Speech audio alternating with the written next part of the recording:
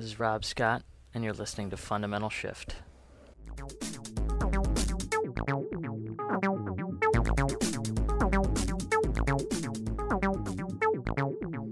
Hi, everybody. This is Fundamental Shift. Today's talk is going to be called Expectation versus Experience.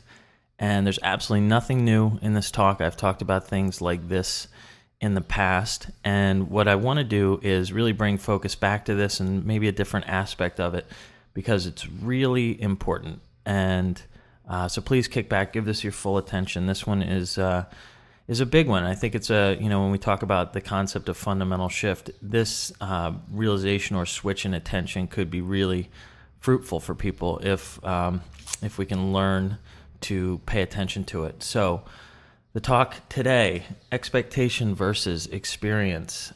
Let's get into it. I think the big idea in things in general, whenever there's a big idea, it's often, when you look at it closely, so simple that you almost don't notice it. It's kind of like, well, of course. But if we look at expectation versus experience, the big point there, the potentially simple big point there is that our whole problem in life is that our experience is different than our expectation. That gap between the two things, and I'm repeating myself here, but listen closely because it's really important. The gap between what we are experiencing and what we are expecting to experience or hoping to experience, that gap, that difference, is the amount of our unhappiness.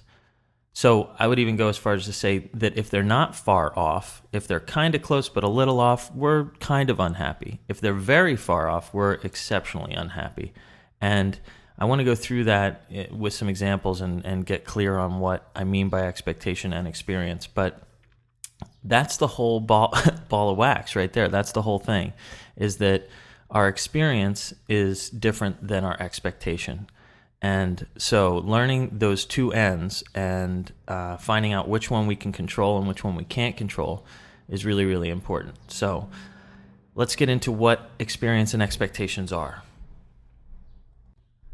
I'm not sure how deeply I need to describe experience or what that is, but quite literally, experience is what's going on for you in this moment. It is what you're experiencing. And I don't mean to use the word to define the word, but in a meditative sense, what that means is that it's the energy that's going on, it's the sounds that you're hearing, it's the feelings that you're feeling, the happiness, the sadness, the warmth, the cold, the pain, the lack of pain, the space. The experience is what's really going on, sort of prejudgment, all that stuff. Expectation, on the other hand, is what we've set up as a want.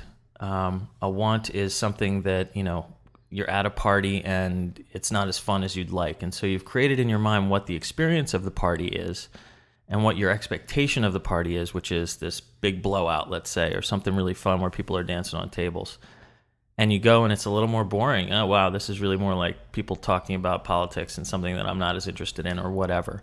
And so you become disappointed in the difference between the experience of the party and the expectation of the party. Expectations are often about future things, but they can often be a comparison with your current situation as well. So let's talk about not liking your car very much. The expectation is that you have some really sweet car that works all the time, that people respect, and that you feel proud to drive.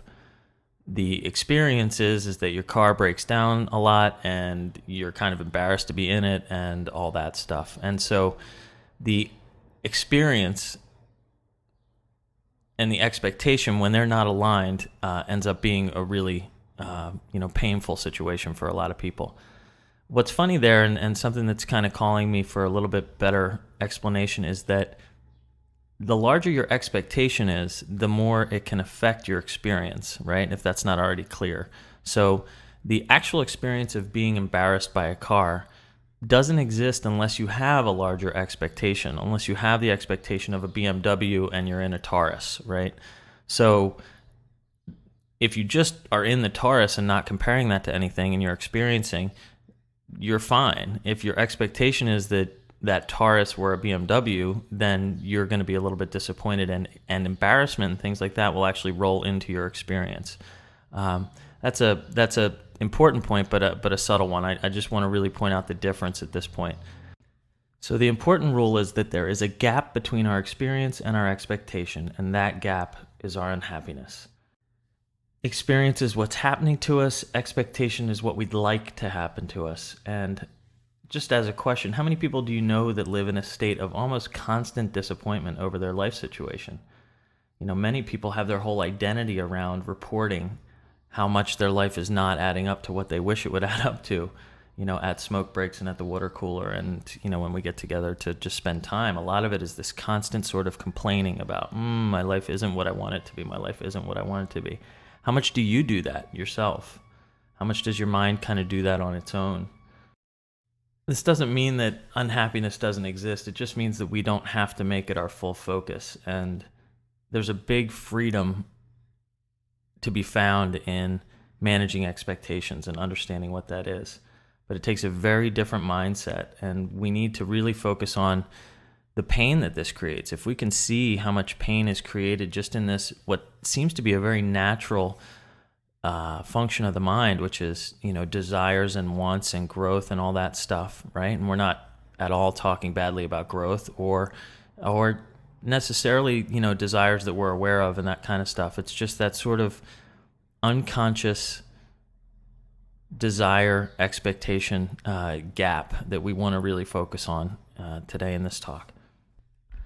So again, there's lots of examples of the disappointment. It can be your home, your job, your relationships, all your material things, all that stuff is sort of the experience of what is versus the expectation of what is. How does this relate to meditation, where meditation is hard for people?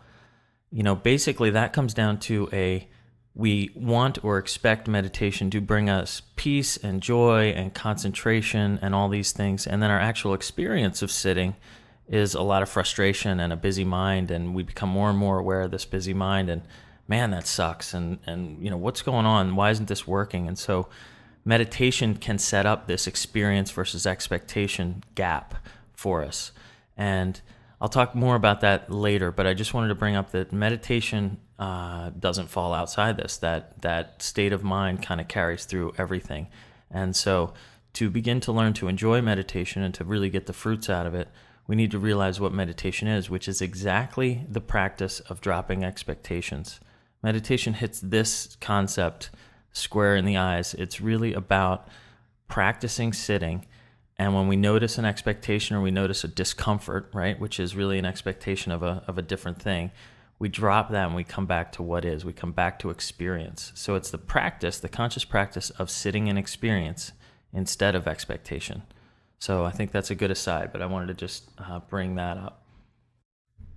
So there's two sides of this thing that we're talking about, right? Experience and expectation. And movies and TV and things like that will often imply that we can control the world. Again, I've talked about these kinds of things before, the external kind of chasing and making the world into what we want it. What I mean by that is getting the BMW, working toward the bigger job, making our relationships better, all that kind of stuff. We are absolutely in a culture where it is taught to us that it's our job to go try to, as much as we can, to whatever degree we can, control the world, and that our happiness will be found in the success of that control, right? Science implies that control or prediction should be our greatest goal. Being able to predict the weather, being able to predict the future, being able to predict the stock market, all these things are kind of implied in watching cause and effect and understanding that if we just knew all the causes and all the effects, we'd be smart enough. And that's really almost the point of science. And I don't want to take anything away from science because it's wickedly important and it's wonderfully interesting. But I do want to show that we can't control the expectation. We can't create expectations and just make them happen. People die, accidents happen, stuff comes up that is outside our control. And so the illusion that our ego or our self or whatever can have these wants and kind of whip them into being, right, is, that's the superhero want. That's us wanting to have special powers and be able to, do more than we really can. If you come to reality about what's going on, we'll see that we can't really control the external world. To a certain degree, we can. We can play around with stuff. Science is fantastic and all that. But we're not going to stop gravity. We can work with gravity and build rockets and planes that can fly and things like that. but we don't ever stop gravity. We can't just make things end. And so there's a certain order here that we're living within. And the realization of that is that we can't really control or make our expectations become real as easily as we can focus on our experience. And so is it easier to go when you're in a Taurus that's breaking down and kind of crappy and you don't have much money in the bank? Is it easier to get the BMW, or is it easier to drop the expectation of the BMW? That's really the question. So not only is it potentially better to drop the expectation and come to where you are, but I would suggest that even if you could go get the BMW, that the BMW probably wouldn't be enough, because that mindset would then want more. And, there's that treadmill of time again. So what I really am trying to find good words for, and I don't think I have yet, but the most important thing is to realize that we can control our expectation better than we can control what the experience is. So that kind of sounds a little reversed, but it's important. If we can learn to drop expectations and fall into whatever the experience is, that's true freedom. And it's just that simple. If we come to a place where we can say, all right, I can't manage what the experience is, and I can't manage what's going to happen necessarily, but what I can manage is my own expectation or lack of expectation. I can drop expectation. That is a wickedly powerful thing to learn and a really important thing to understand. And that's kind of the whole point of this talk today. So be aware that that's possible. So an awake person realizes that we can manage our expectations better than we can manage the experience, and spends a lot of time potentially working on how to manage that expectation. What's funny is that life is going to come back and show us that we don't control the experience. Life is going to come back and show us through natural disasters, through, crazy stuff that's out of our control, constantly. So whether we want to meditate or not, whether we want to learn this stuff or not, life is going to keep teaching it to us. And we can either sit through that and be unhappy about it, or we can face it and say, I see that I really need to, that the almost entire point of this is to really begin to manage my own expectations. If I come to terms with that, it's really the beginning of enlightenment right there. Even if we can't fully align, just knowing that that possibility is there, just knowing that the dropping of expectation is available to us is enormous. And that really is the beginning of living in a different way. That is the beginning of a fundamental shift, because you'll go to work and you'll see that you're disappointed by what somebody said to you. And you'll be able to drop that disappointment, because that's just an expectation. That's just being disappointed in what your experience is versus what the expectation of the experience is. And you'll be able to be much less attached to all those things that in the past have hurt you. So whether we choose to meditate and practice this, which is again the rather proactive way to learn to drop expectations. Meditation is sitting in experience, and as you notice these thoughts and desires and things arise, you drop them. Right? That's an actual workout for your mind to sit in experience. Even if we don't do that, life is going to come back and show us again and again, and we're here to learn it. So what's funny is a lot of people that meditate a lot actually say that meditation kind of creeps into their whole life, and it's actually in everybody's life. And I've even heard some people say we all meditate all the time. We're just not, all aware of it.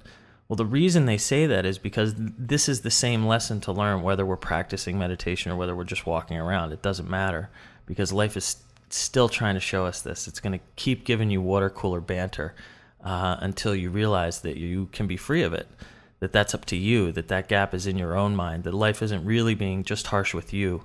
It's just that you haven't learned how to, deal with that aspect of your mind yet, the dropping expectation. So when we do learn that, there's a huge freedom and a huge happiness that comes in, and we don't have to be attached to sadness. So I think I've batted this around enough for today. I'm always, when I think of it, going to try and do a shout out for my website, which I will potentially have more time to focus on very soon. Hopefully in the next month or so, my work is going to slow down dramatically. So I'm hoping I can give a little bit more attention and time to these podcasts and writing and answering questions and doing all that kind of stuff. I do some coaching on the side as well. So hopefully we'll be giving all that stuff a little bit more time and attention a little bit later in the summer. But for now, thank you so much for listening. Please check out backtobreath.com. Write comments, send me emails. I'm really glad you're listening. Thanks so much. Be kind to yourself and everybody else. Bye-bye.